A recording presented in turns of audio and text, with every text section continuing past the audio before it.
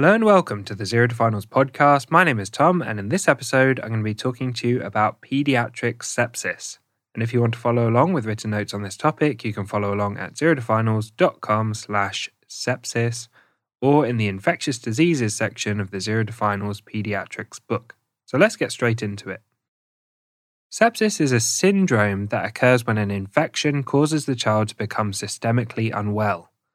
It's a result of a severe systemic inflammatory response. Sepsis is a life-threatening condition, and there should be a low threshold for treating suspected sepsis. Recognition of a child with sepsis is essential. The younger the child, the less specific and obvious the symptoms of sepsis can be. It's important to make a judgment about a child's risk of sepsis based on their presentation and make decisions about starting antibiotics. This is a frequent task in general practice, emergency medicine, and pediatrics. Sepsis is a medical emergency and should be managed alongside experienced pediatricians and according to local guidelines. The information here is for educational purposes only and is not to be used as a guideline or a basis for decision making. Let's talk about the pathophysiology.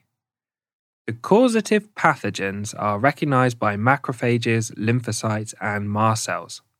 These cells release vast amounts of cytokines, such as interleukins and tumor necrosis factor, to alert the immune system to the invader.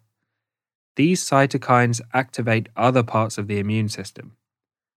This immune system activation leads to further release of chemicals such as nitrous oxide, which causes vasodilation. The immune response creates inflammation throughout the body. Many of these cytokines cause the endothelial lining of blood vessels to become more permeable. This causes fluid to leak out of the blood into the extravascular space, leading to edema and a reduction in intravascular volume. The edema around blood vessels creates a space between the blood and the tissues, which reduces the amount of oxygen that reaches the tissues, leading to tissue hypoxia. Activation of the coagulation system leads to deposition of fibrin throughout the circulation, which further compromises the organ and the tissue perfusion. This also leads to consumption of platelets and other clotting factors, as they're being used up to form blood clots. This leads to thrombocytopenia, hemorrhages, and an inability to form clots and stop bleeding. And this is called disseminated intravascular coagulopathy, or DIC. Blood lactate levels will rise as a result of anaerobic respiration in the hypoperfused tissues that have inadequate levels of oxygen. A waste product of anaerobic respiration is lactate. Lactate is acidic, so this leads to a metabolic acidosis. Let's talk in more detail about septic shock. Septic shock is diagnosed when sepsis has led to cardiovascular dysfunction. The arterial blood pressure falls, resulting in organ hypoperfusion. This leads to a rise in blood lactate as the organs begin anaerobic respiration. Septic shock should be treated aggressively with IV fluids to improve the blood pressure and the tissue perfusion. If the IV fluid boluses fail to improve the blood pressure and the lactate level, children should be escalated to the high dependency or the intensive care unit, where medications called ionotropes, such as noradrenaline, can be considered. These ionotropes are used to stimulate the cardiovascular system and improve blood pressure and tissue perfusion. Let's talk about the signs of sepsis. Don't underestimate observing the child from the end of the bed. Consider whether the child looks well or unwell. Hard signs to look out for that may indicate sepsis are deranged physical observations, prolonged capillary refill time or CRT, fever or hypothermia, deranged behavior or confusion, poor feeding, inconsolable or high-pitched crying, a weak cry, reduced consciousness, reduced body tone, particularly floppy babies are very worrying, and skin color changes such as cyanosis, mottled, pale, or ashen skin. Shock involves circulatory collapse and hypoperfusion of organs. Look out for reduced blood pressure, a high heart rate, and a prolonged capillary refill time as a sign of shock. Let's talk about risk assessment of children who present with potential sepsis.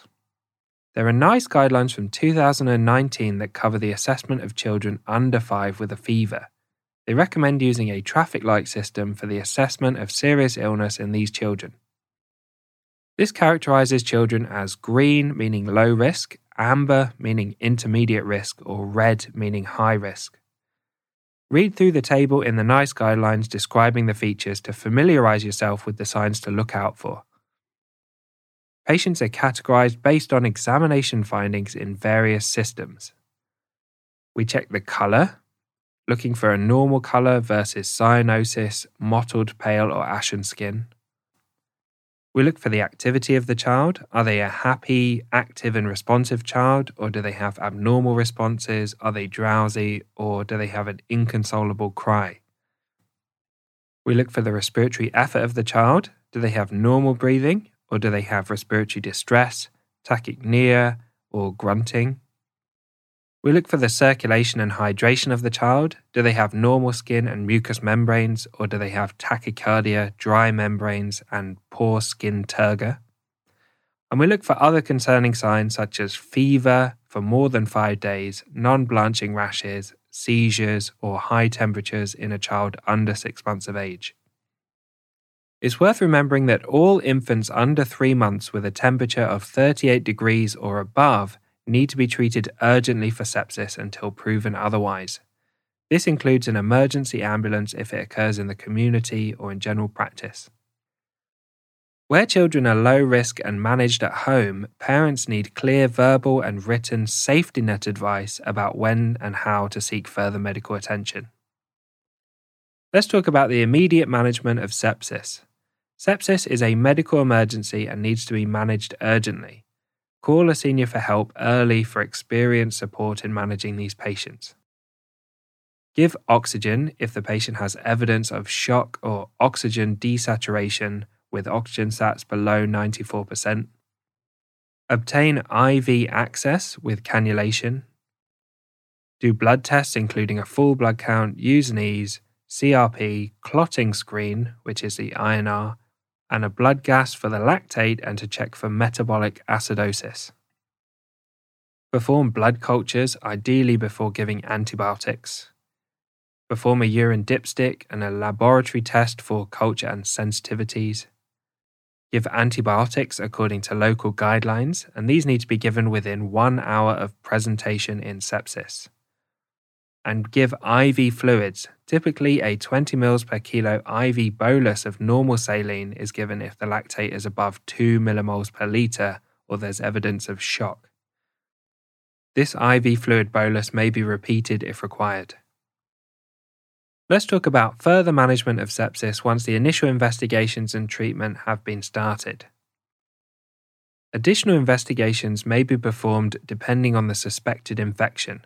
And this could be a chest x-ray if pneumonia is suspected, an abdominal and pelvic ultrasound if intra-abdominal infection is suspected, a lumbar puncture if meningitis is suspected, a meningococcal PCR blood test if meningococcal disease is suspected, and a serum cortisol level if adrenal crisis is suspected.